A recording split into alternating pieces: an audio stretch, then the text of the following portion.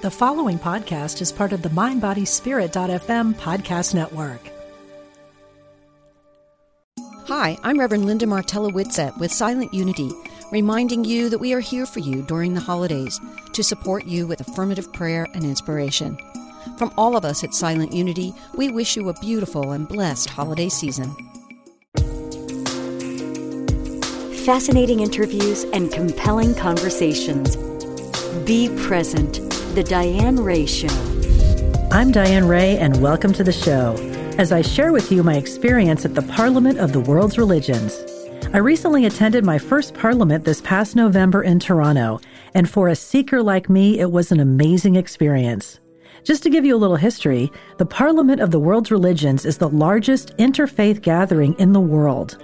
The first Parliament happened in Chicago in 1893 and ran from September 11th to the 27th, making it the first organized interfaith gathering in the world. People representing faiths like Christianity, Judaism, Islam, Buddhism, Hinduism, and newer movements of the time like spiritualism and Christian Science were in attendance.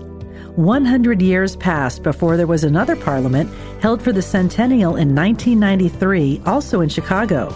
This time, as the diversity of America grew, the religious traditions represented had also grown, now including Christians of all denominations, Jews, Buddhists, Hindus, Muslims, Wiccans, pagans, Zoroastrians, Baha'is, and more. The Parliament has convened every 4 or 5 years since 1993 in different cities around the world. The Parliament I attended in Toronto had over 200 faith traditions represented and around 8,000 people attending. The goal of educating people and promoting dialogue between faiths is more important now than ever. One of the things I took away from this experience is that we all want the same things: peace, love, and the ability to worship whatever God we choose. During my time at the Parliament, no one tried to proselytize, preach to me, convert me, or hate me for what I believed. What I heard was that we are all more alike than we're different, and by understanding each other and becoming more tolerant and compassionate, we can all live in peace. In the next hour, I want to share some of the stories I collected and introduce you to some of the people I met while I was there. A lot of these interviews were just off the cuff and from the heart. I hope you enjoy them as much as I did. I was brought up a Catholic girl, and while some people say they are recovering Catholics, I never felt like I had to recover from anything. I always had a great respect for the history and tradition of Catholicism, and I never had a bad experience with nuns or priests. I actually wanted to be a nun in the 2nd grade. I thought they were magical and had magic powers. As the years went on and I found out about the celibacy factor, I changed my mind on that career. I also grew away from attending Mass. I always seemed to want to sleep in on Sundays. I felt a great connection to the Blessed Mother, and I loved the rituals, but I started to question things like heaven, hell, and what I really believed. I felt that a God that hated my gay friends or condemned people to hell for other various offenses wasn't something I could follow. I also wondered why women couldn't be priests and could only be nuns. Things have loosened up a little bit. In 1994, the Church of England ordained 32 women as its first female priests, and in 2015, Libby Lane became the first woman to be consecrated as a bishop of the Church of England. Episcopalians have been ordaining women as priests for over 40 years. However, Pope Francis, the current head of the Roman Catholic Church, has drawn the line on extending full priesthood to women. In his mind, that door is closed. That's why I was surprised to encounter the booth that said Roman Catholic women priests at the Parliament. There were 3 women manning the booth, and I had to see what was going on. Could it be true? Were they just thumbing their nose at Pope Francis? They were happy to talk to me about their calling. I'm here at the Parliament of World Religions, and I'm wandering through the booths here today, talking to people, and here I'm at the booth with the Roman Catholic women priests. So I felt really drawn to come in here and talk to you ladies, because I was brought up Catholic, and I'm really happy to see a women priest, or women that are priests. So tell me a little bit about when has this been happening? I mean, how have you been able to be priests? And first, what's your name? My name is Juanita Cordero, and I'm from Los Gatos, California. And I have 3 people here, and you are? Bishop Mary Eileen Collingwood from Brecksville, Ohio. And Bishop Suzanne Teal from Portland, Oregon. So, I mean, this is Roman Catholic, right? And you're ordained bishops and priests. So when did this happen? The movement began in 2002 in Austria. A woman, Christine Lutherberger, she decided that she felt the call to priesthood. She brought 11 women with her to start studying about what it meant to be called to priesthood. And 7 were ordained on the Danube in 2002 in Germany. And how long have you been a bishop? Well, I'm a baby bishop, about a year. But I was going to add to what Juanita said, in that male bishops ordained are women. And then again in 2003, another male bishop who we maintain as Bishop X, and that we don't hand out his name right now for obvious reasons, ordained the women. And then since then, bishops like Mary Eileen here and myself ordain women, deacons and priests, and of Episcopal ordination if somebody's retiring. And is service a big part of your calling? Do you feel that's very important? I do. I feel that my call is to work with those that are not as fortunate as I am, that live out on the street, the homeless. We just opened up what is called Hope Village, giving each person a tent to live in so they have their own space and they don't have to worry about, getting a meal the next day.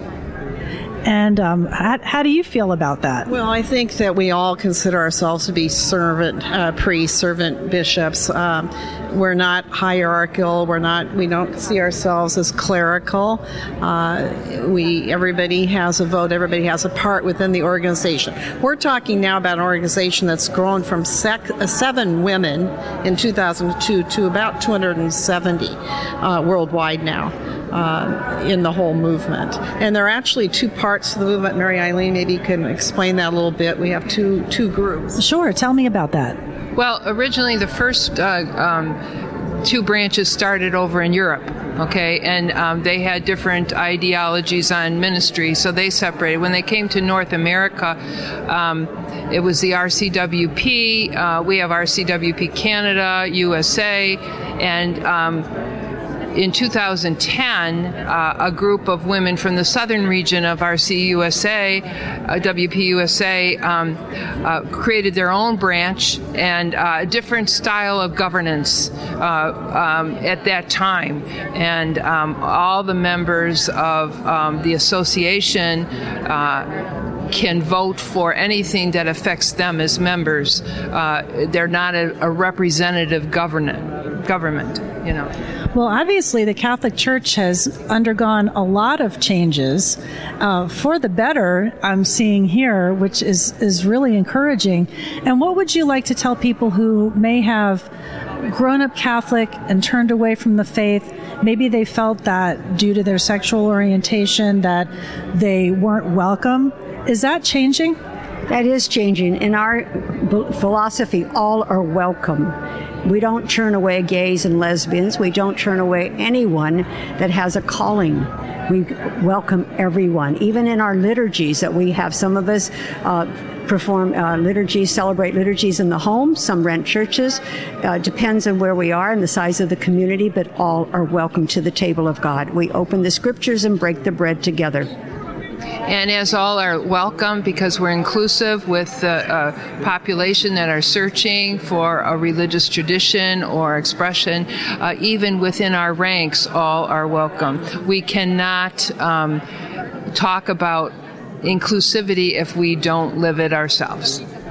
Well, I would not have much more to add to what they're saying, but I do want to call attention to the fact that we have a website, 2 websites. And it's really easy to remember, just run the words together, RomanCatholicWomenPriests.org or arcwp.org. And on the first one, there are sections where it will say find a worshiping community, and it will list those by state, and we welcome everyone. And that's RomanCatholicWomenPriests.org. Are you seeing a younger generation that are interested in this, that maybe more young women that might have not considered, Catholicism would welcome it now? They're going to different seminaries, and they are asking questions now about where should they be serving Christ in the ministry that Jesus walked. Where can they walk with people? And they are asking these deep, deep questions within themselves. How can I serve others? What way can I serve others? I see this happening. We just had 3 women here, and Suze can talk about that. Well, I think it's interesting having this is the second parliament that I've been, from the Salt Lake City one was the one before, but this one there have been several, for 3 days now, groups of young women who I want to see your booth. Oh, it's women priests. They're excited about us, and I think they are asking questions. My take on it is young women are not going to take no for an answer, and we're already seeing that with that new the synod that happened in Rome, and a group of women out there on the streets literally saying women vote, women need a vote. So I think that you're going to be, I think there are hope. But I wanted to speak for a second to your Unity group and just thank all of you and Unity UCC group. The Protestant churches especially have been really, really gracious in loaning their space to us for our ordinations over the years, where of course we could not operate within the Catholic church setting. So I thank you for that, because oh, thank you. You've been, very gracious in over the years, I think. And our movement isn't for the faint of heart. It is a prophetic witness for the future generations. So we put our life and our witness on the line as a living, breathing spirit, alive and well today. And where that spirit takes us is where we go. And that's going to be archived for future generations. And we're leading the church. We're not leaving it. Well, we need you ladies more than ever, that's for sure. And I think you must have felt a really strong calling. I just feel that with you. Well, I'm a mother of 7, and I've been married for 40 years. I've put in over 40 years of church ministry from the diocesan level to the university level. And I will say, I did go through a period that with the question, just because you can, does it mean you should? And I realized that's exactly what it means. Because I can, I should. It's a social justice issue for women. It's a social justice women for them in future generations and now. And I had to do, as Jesus asked all of us, put your life on the line and be willing to live it. And we're in really dire times right now. I mean, we need this message to go out there more than ever. And you feel that women were the ones that are going to do it, right? I want to add one more thing. Susan and I sat down with a cardinal from Honduras, and we had a good talk with him. And what he said is, you are the prophets of the future. Continue to do what you're doing. And my own bishop says, don't kid yourself. We bishops are talking about women priests, which was never heard of 5 years previously, where they were silenced and couldn't talk about us. So it's happening. They're starting to begin to say we need women in the church to function as priests. And even as recent as 5 years, that's not really that long. Now, you mentioned Honduras. What is the feeling in Europe, in the Latin American countries where traditionally they're very, male dominated? In Germany, in Ireland, in Austria, they're very much progressive, way ahead of us. The United States is a little slow. But it's happening. It is happening because we have more vocations coming to women priests in the United States than we do in the other countries. So, celibacy, yes, no, is that still? 3 married women that all have grandchildren. Okay, because you said you had 7 children. So I had to ask, you have 5. Yeah, and you have 5 grandkids? Yeah, you have more grandkids. Okay. So that tenet might be out the window? We welcome married women. We welcome widows. I'm a widow now. My husband died of cancer.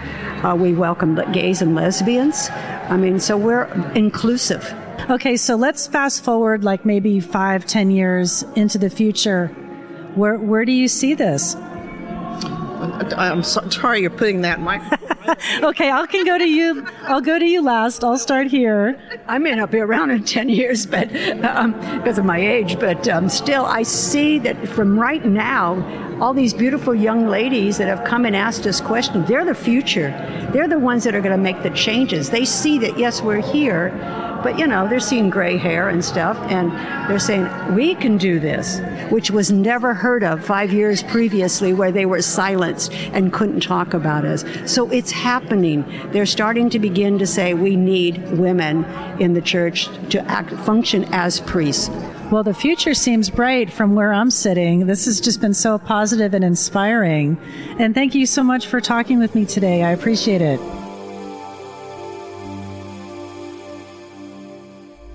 Formerly a member of the Dominican Order of the Roman Catholic Church, Matthew Fox was asked to leave in 1993 for his radical views that clashed with traditional church teachings.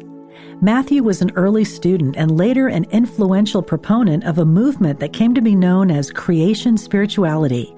The philosophy honors all of creation as original blessings, not started in original sin.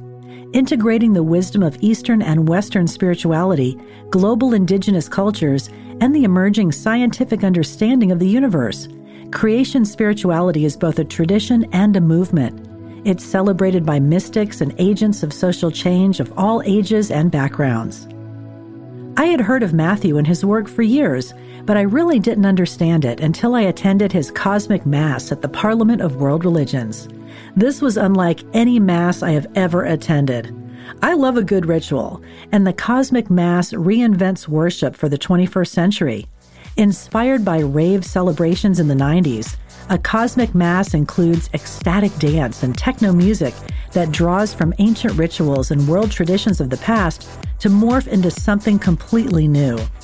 The one part of the Cosmic Mass that I really loved was the part of the actual Mass that I really hated as a kid. There's a point in a Mass where you are instructed to reach across to your neighbor and shake their hand, wishing them peace be with you. As a kid, I didn't want to touch anybody, and I was afraid to look people in the eye.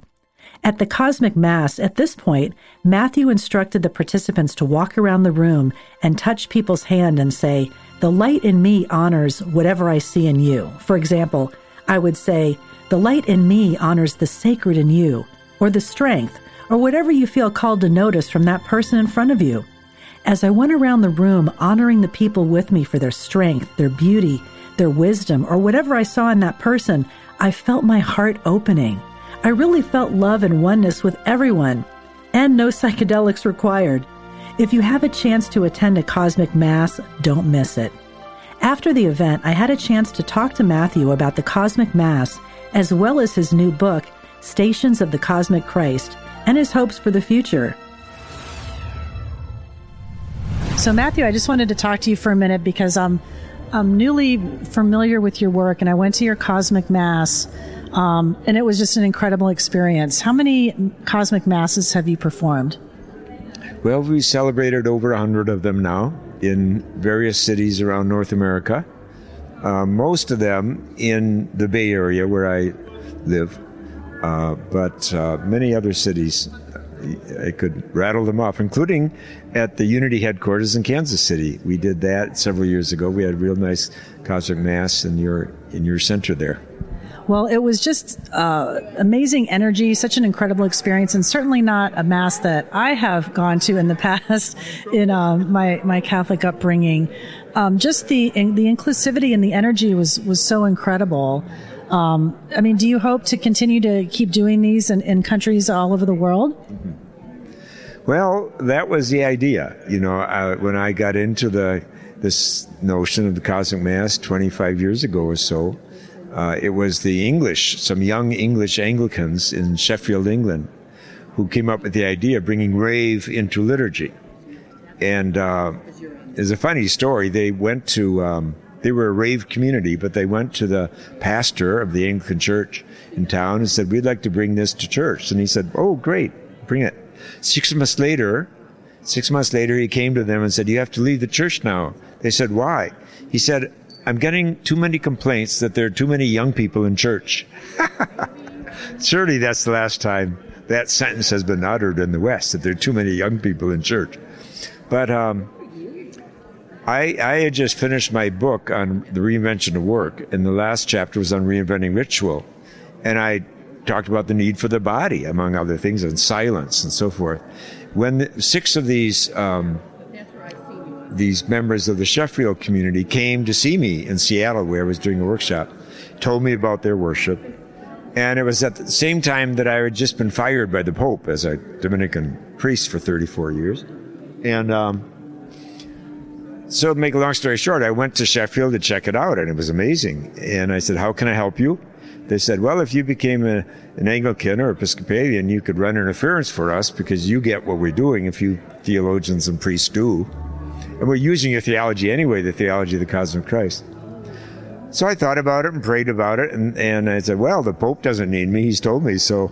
So I went to the Episcopal bishop in California, in San Francisco, and he said, go for it. We're not doing anything for the young people, he said.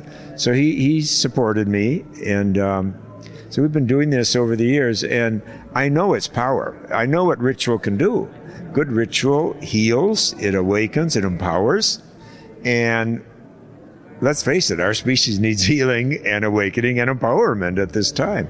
And the grief work, of course, is very important. It's very important at this time. So I know its potential. So yes, I would like to see it catch on all over. That was the most powerful part, I thought, of the ceremony, was the grief part. Just hearing some of the sounds that people were letting go was really powerful. It is powerful, what we're carrying inside. And I quoted Thomas Aquinas that some of us have a bear inside that needs to roar. We need to give permission for that roaring to come out. And that's the third chakra work. That's where we carry our grief in our guts. And if we don't do that, then we're carrying this boulder in our hearts. We're not free to create. That's the thing. When you can grieve and let go, then you're much freer to create and be your truest self. Give to the world. I wanted to ask you about your book, Stations of the Cosmic Christ, that has just come out with Unity Books. And explain to me this project, because I'm not familiar with the book. Well, actually it came out in hardback 2 years ago, but I'm real glad to have it being published by Unity in this paperback version, which makes it much more accessible, price-wise, but also it's a beautiful version, and they did a good job of kind of editing and cleaning it up for us. And also the cards that come with it make it it's a practice. Like people know about the Stations of the Cross because you find them in every Catholic church and every Anglican church in the world. But the Stations of the Cross are about meditating at 14 meditations about Jesus' last 24 hours on the earth. But the Stations of the Cosmic Christ, this picks up on all the other elements to Jesus' life, like the Nativity and the Transfiguration and the baptism. And they're all cosmic events. Like the baptism of Jesus, we're told the sky opened up. And the Nativity, of course, you've got animals there, you've got angels there, you've got a star there, and magi, you've got sheep and shepherds. I mean, the whole story is thoroughly cosmic. And yet we tend to shrink it down to kind of the Christmas story has become pretty small in a lot of people's minds. So we deal with the great I am sayings in Jesus that come really from the cosmic Christ. That Jesus didn't go around saying, I am the bread of life and the resurrection of life. These words were put into his mouth after he died by the community. And they're powerful words.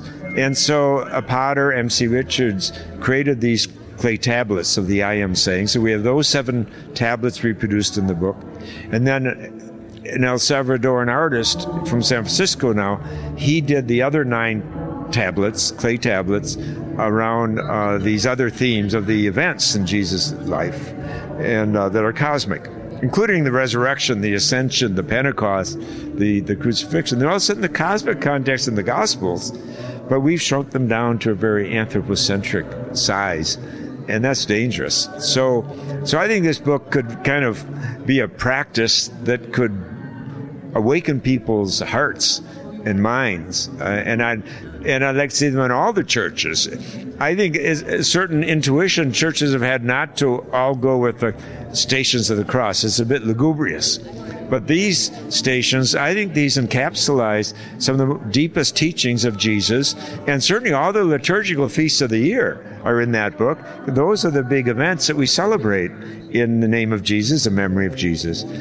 And that was part of the message this morning during the Cosmic Mass, that we do have to wake up and take care of the earth. And I got that message loud and clear. And you mentioned practice, and I just wanted to ask you quickly about the cards that you have. These are meditation cards, so this would be part of a practice that, you know, Exactly. anybody could do. Exactly. You don't have to go to church. Even though I'd like to see these stations hanging in the churches, and we've created a possibility for that. We have an aluminum version, you know, two-dimensional, that we can put on church walls, and also just a very high-class photograph of each of the images that you could cheaply frame and put on the walls of a church.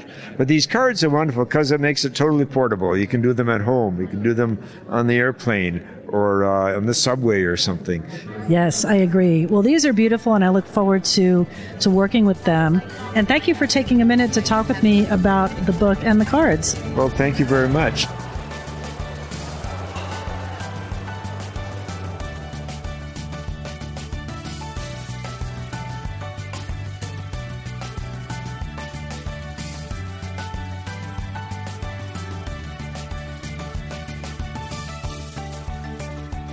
I hope you stay with me. When we come back, we'll explore more of the world's spiritual traditions here on A Seeker's Guide to the Parliament of the World's Religions.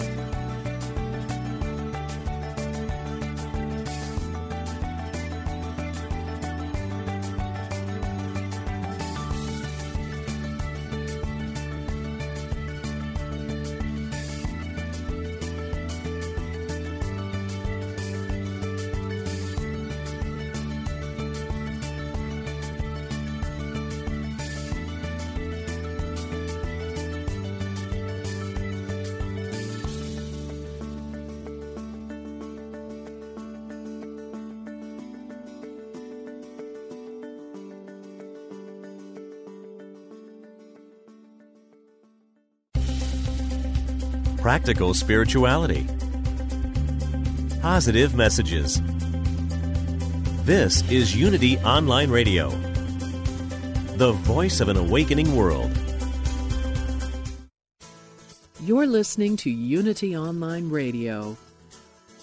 This programming is made possible through the generous donations of listeners like you. If you feel inspired by this programming, we invite you to contribute. Go to unityonlineradio.org and click on Donate to make your offering today. Thank you for your support. Here's a Unity teachable moment with Reverend Blair Tabor from Unity San Diego, taken from a talk called Sacred Service, the Ultimate Spiritual Growth. Who we are and who we perceive ourselves to be as human beings is just such a small part of who we are as spiritual beings. You remember the phrase that I like, Emily Cady says, God did not make you to be spiritual pygmies, but spiritual giants. And do we live as if we're spiritual giants? No, we don't. We live as if we're weak human beings. We're spiritual giants. We need to live that way in our lives. So we have to let go of the ego. It's a challenge because we spent so much energy and focus on our ego, on dressing a certain way and talking a certain way and looking a certain way and lining ourselves in certain ways to uphold that ego identity. But as we're willing to let that go, let it be permeable to spirit, then what we find is we're connected to that infinite oneness that is God. To find a Unity church near you, visit unity.org.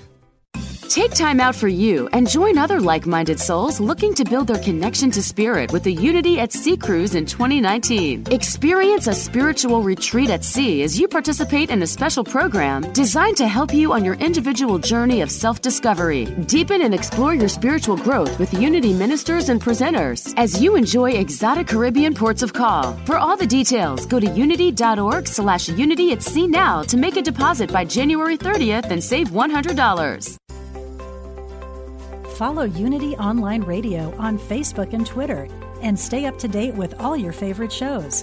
Become a fan by clicking the like button. You can join in with a Facebook Live event Or just like and share our post. Be the first to find out about any big special guests that might be appearing on the air or any events at Unity Village. We want to hear from you. Make sure you leave any questions or comments about Unity programming. Thanks for listening.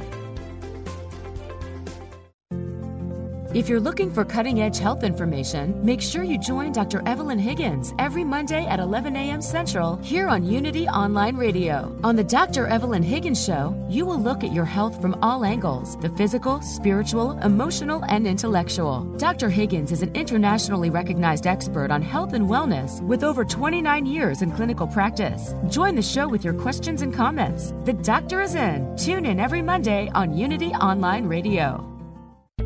Call now with your question or comment. 816-251-3555. That's 816-251-3555. Fascinating interviews and compelling conversations. Be Present, The Diane Ray Show. I'm Diane Ray, and welcome back to A Seeker's Guide to the Parliament of World Religions. There is an old Hindu proverb that says, "There are hundreds of paths up the mountain, all leading to the same place, so it doesn't matter which path you take. The only person wasting time is the one who runs around the mountain, telling everyone else that their path is wrong."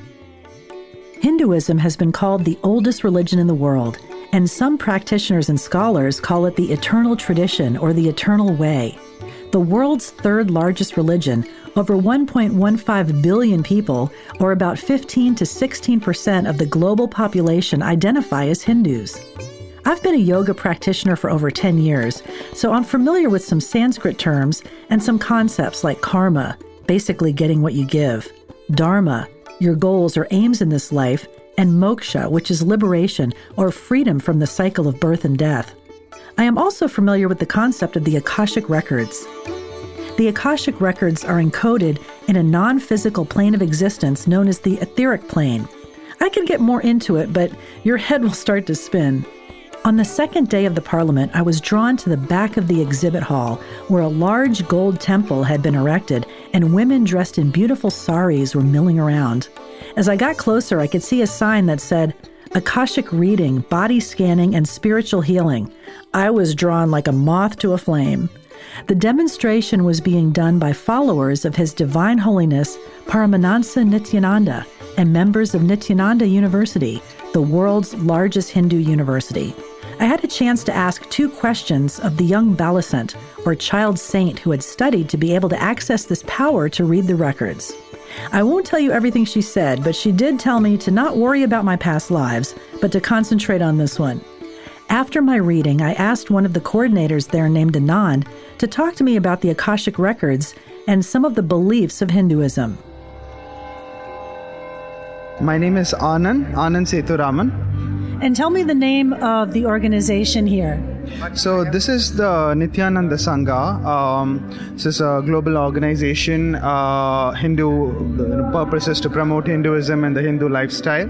And our Swamiji Paramahamsa Nityananda, he's the one who has started this Sangha. And so what you saw today was the Akashic reading.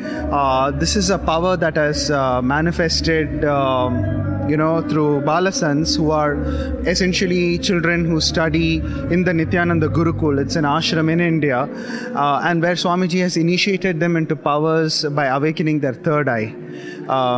And what you saw today was the Balasant was giving you a glimpse into your Akashic records, or the cosmic archives, so to say, where any question from the past, present, or future that you may have will get answered. And the amazing part about all these powers, and you also saw there was a power called body scanning today, where the Balasant scans you with their third eye and lets you know of any body illnesses, problems, and what lifestyle or dietary breakthrough you can have to solve that. The amazing thing, when these powers get manifested, you also get healed in the process.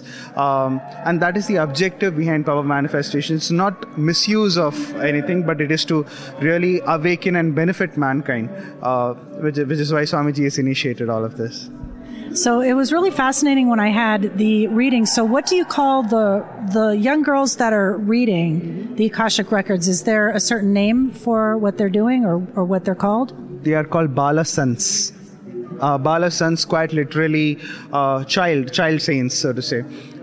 They are disciples who study in the Gurukul, in the ashram of the Nityananda order, who study and who spend their initial years, their schooling, in the tutelage of the Guru, Swami Paramahamsa Nityananda, who teaches them and initiates them into the Hindu lifestyle. So they learn a bunch of other subjects also, like your typical English, math subjects, but they have a lot of powerful cognition, spiritual upbringing, which is taught to them at a very early stage in life, which is why their third eye is awakened at such a young stage. So are they selected at a young age by people that are able to see the certain abilities that they had? Are they born to this or no? Or they're taught? Not really. It's quite voluntary. Many of them, they were just like destined to reach Swamiji. And Swamiji very openly accepts anybody, any child who wants to come and join the Gurukul.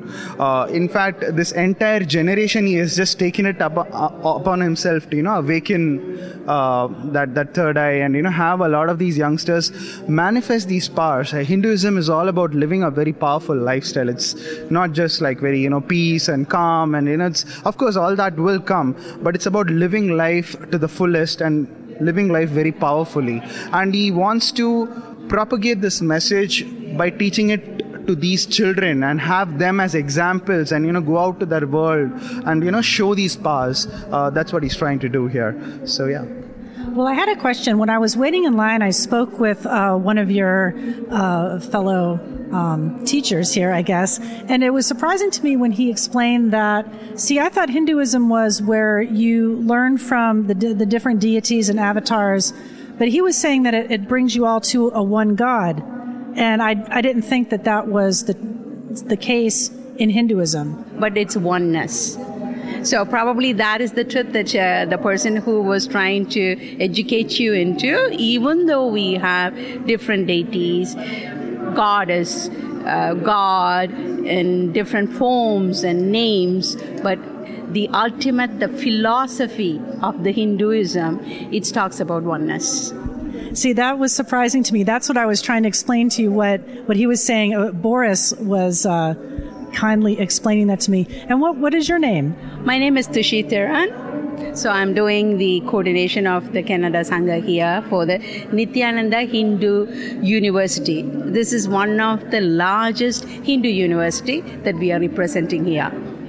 And what do you hope that people take away from this experience here at the Parliament? Like, what is your mission here for people coming to this event? So you tell me first. Yes. Initially, the awareness about the richness of the Hinduism itself. Hinduism, it's the culture itself. It's not just about belief system or practice of one faith. It's about the whole culture, whether it's the tradition of the dressing, food, way of living. As Anand was alluding to, it's the powerful way of living, how a human being can live in the peak possibility of themselves. So this is the ancient tradition, and it prescribes all the methods for you to reproduce that even in this 21st century. So our main goal is to create the awareness of the possibility which resides among us.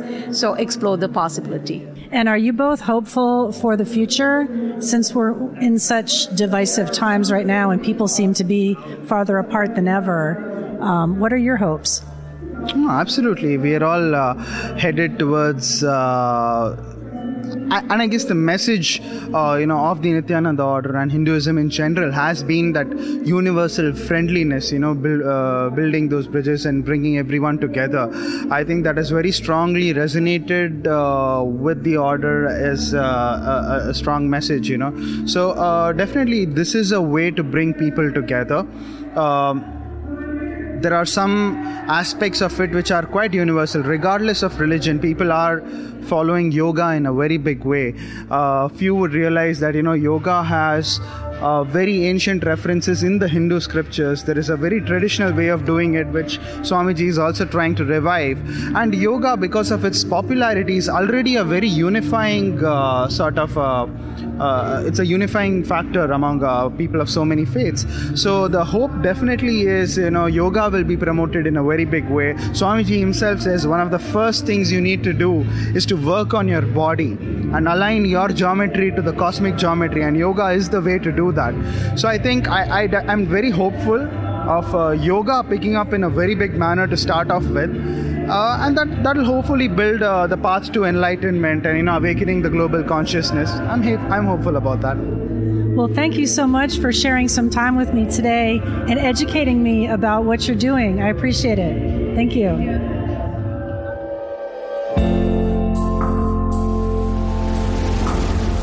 I also spoke with Swami Kripamayananda of the Vedanta Society of Toronto. Vedanta is one of the 6 schools of Hindu philosophy. Vedanta literally means end of the Vedas, reflecting ideas that emerged from the philosophies contained in the ancient Sanskrit text, the Upanishads. He explains it much better than I could. I'm Swami Kripamayananda from Vedanta Society of Toronto. We are the branch center of the Ramakrishna Mission Order of India, and we are here for last 50 years. We celebrated Golden Jubilee celebration for here in Canada in the September. And we preach the message of Vedanta and also practice that. And Vedanta is very all-inclusive philosophy of life, which includes everyone and which respects all religions, and whose goal is to find the truth, the ultimate truth. So we want to read that truth and inspire people, and when we know the truth, we become free from all sufferings of existential suffering that is sure to come when we are born as a human being. So the philosophy of Vedanta leads us to that strength where we can overcome all suffering.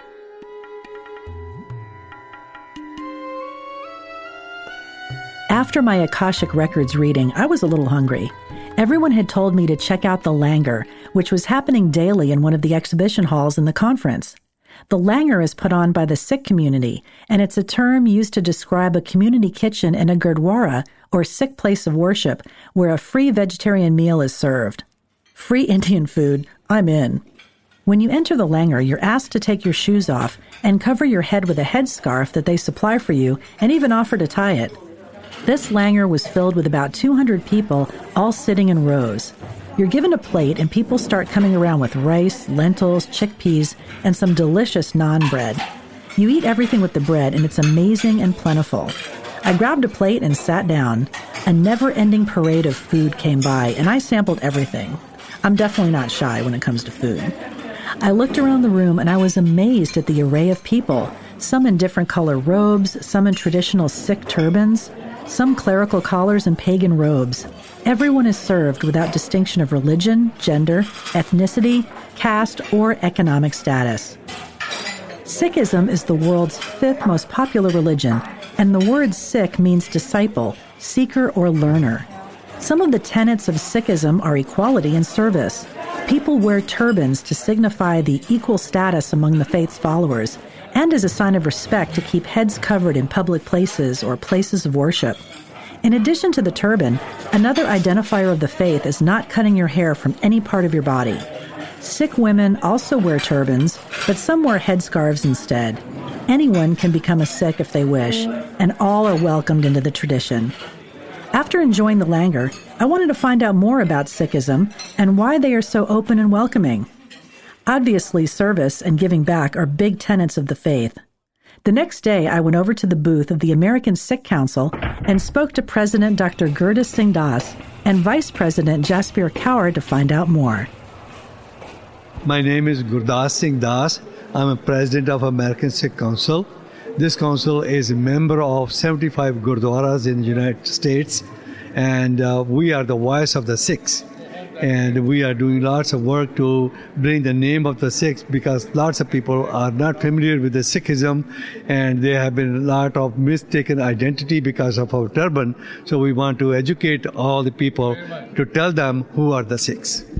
And what is your mission here? Mostly education about the Sikh religion? Mostly is the education, to educate them that who are the Sikhs, what our beliefs are, and what projects we are doing to spread the name of the Sikhism. And could you tell me just briefly what are some of the beliefs of the Sikhs that people might not be aware of?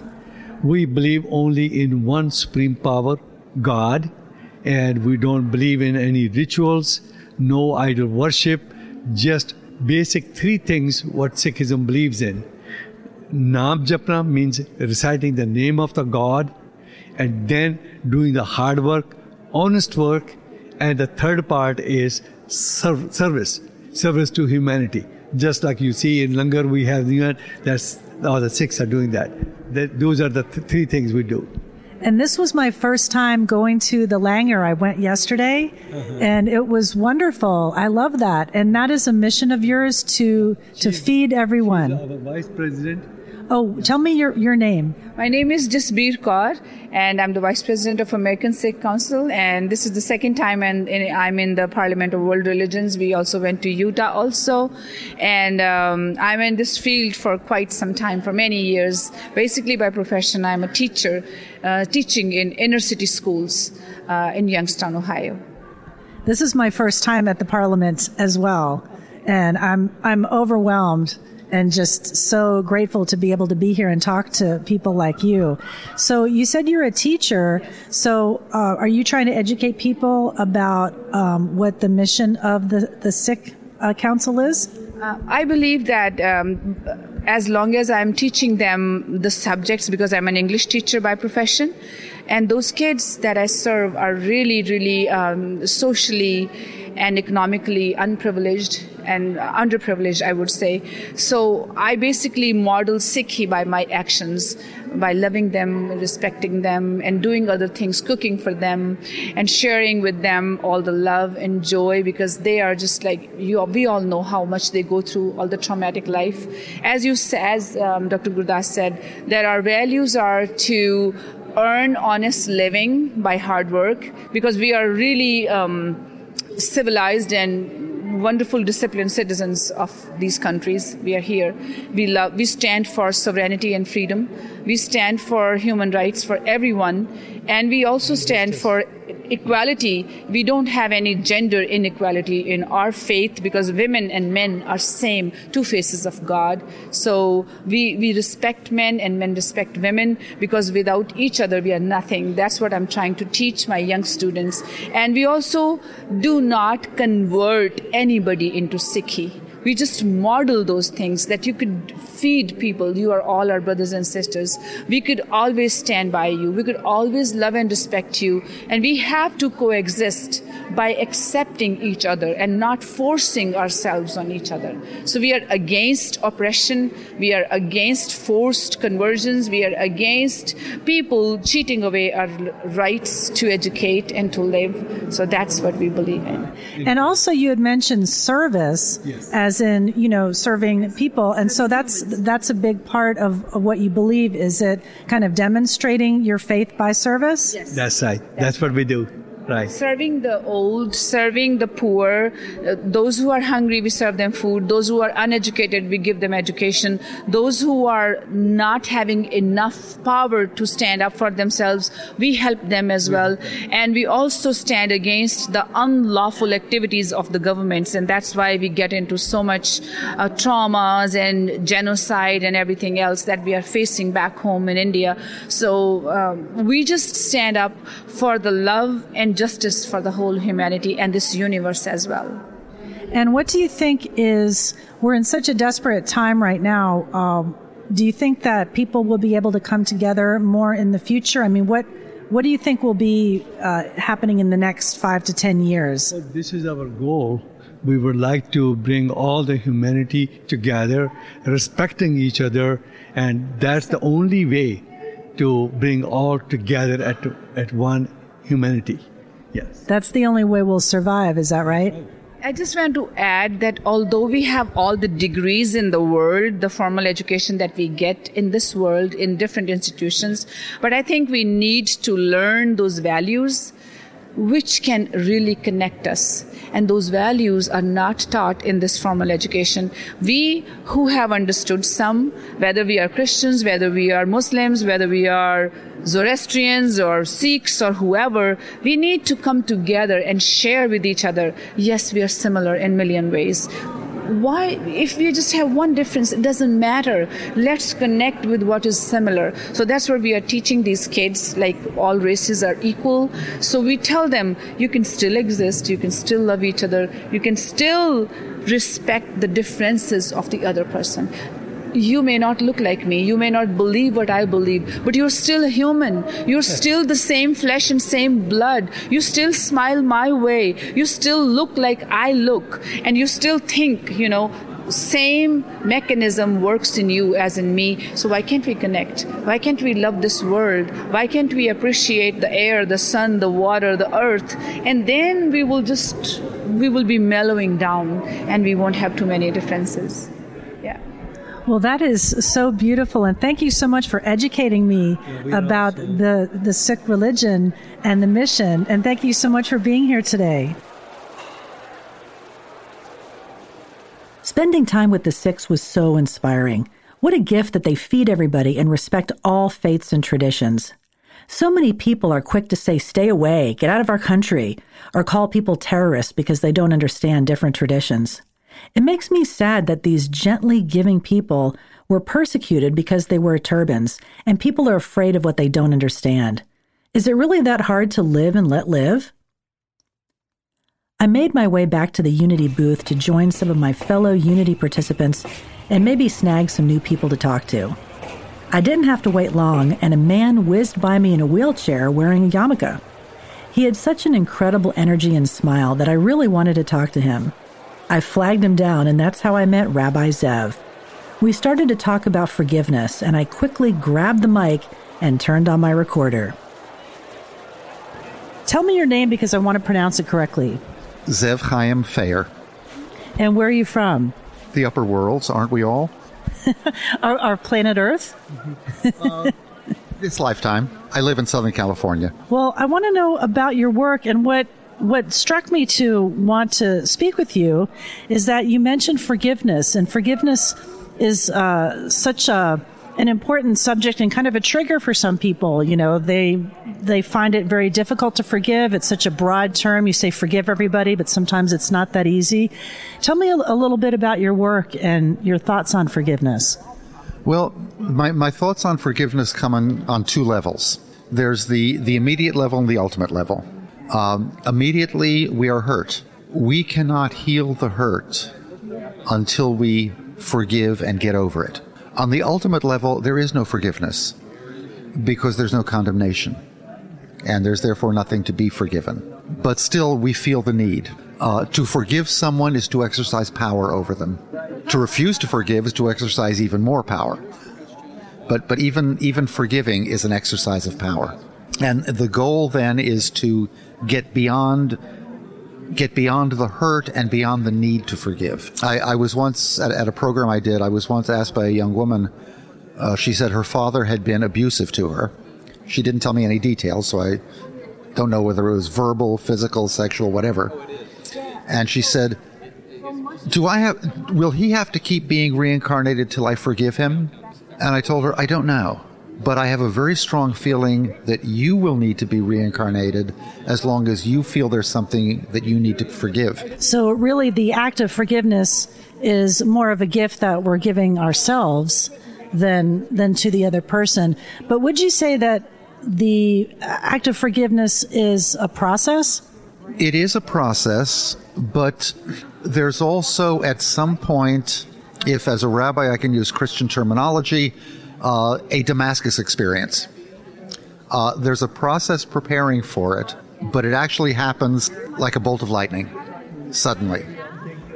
Again, that bolt of lightning will not hit unless we are prepared to receive it. Well, it's such a timely topic, especially with the events recently in Pennsylvania at the synagogue and just how divisive that we are. And you'll be hearing this interview later, but it is election day.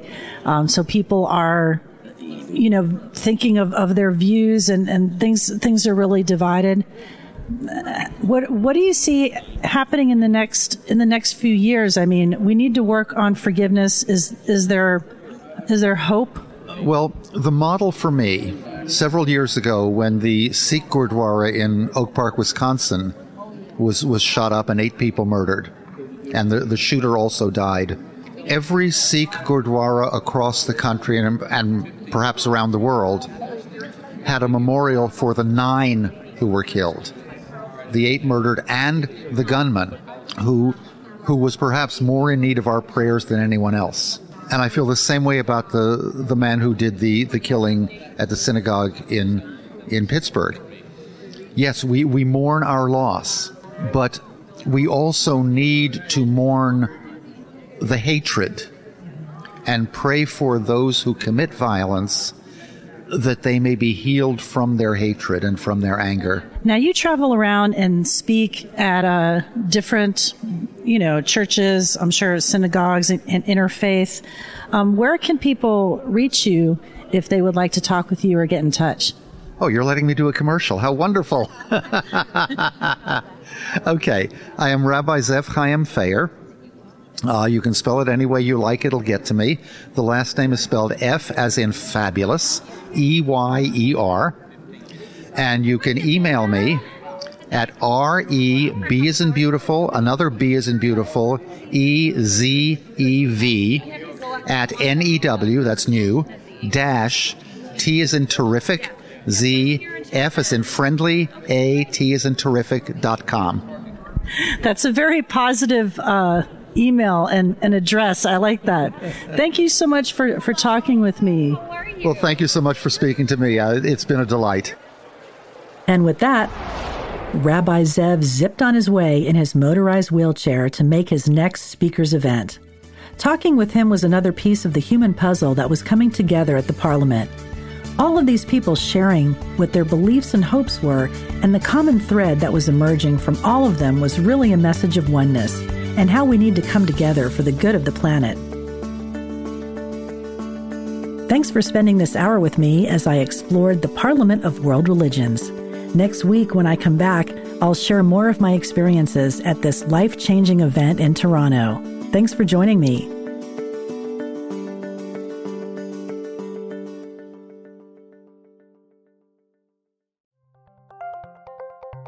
Thank you for listening to Unity Online Radio, the voice of an awakening world.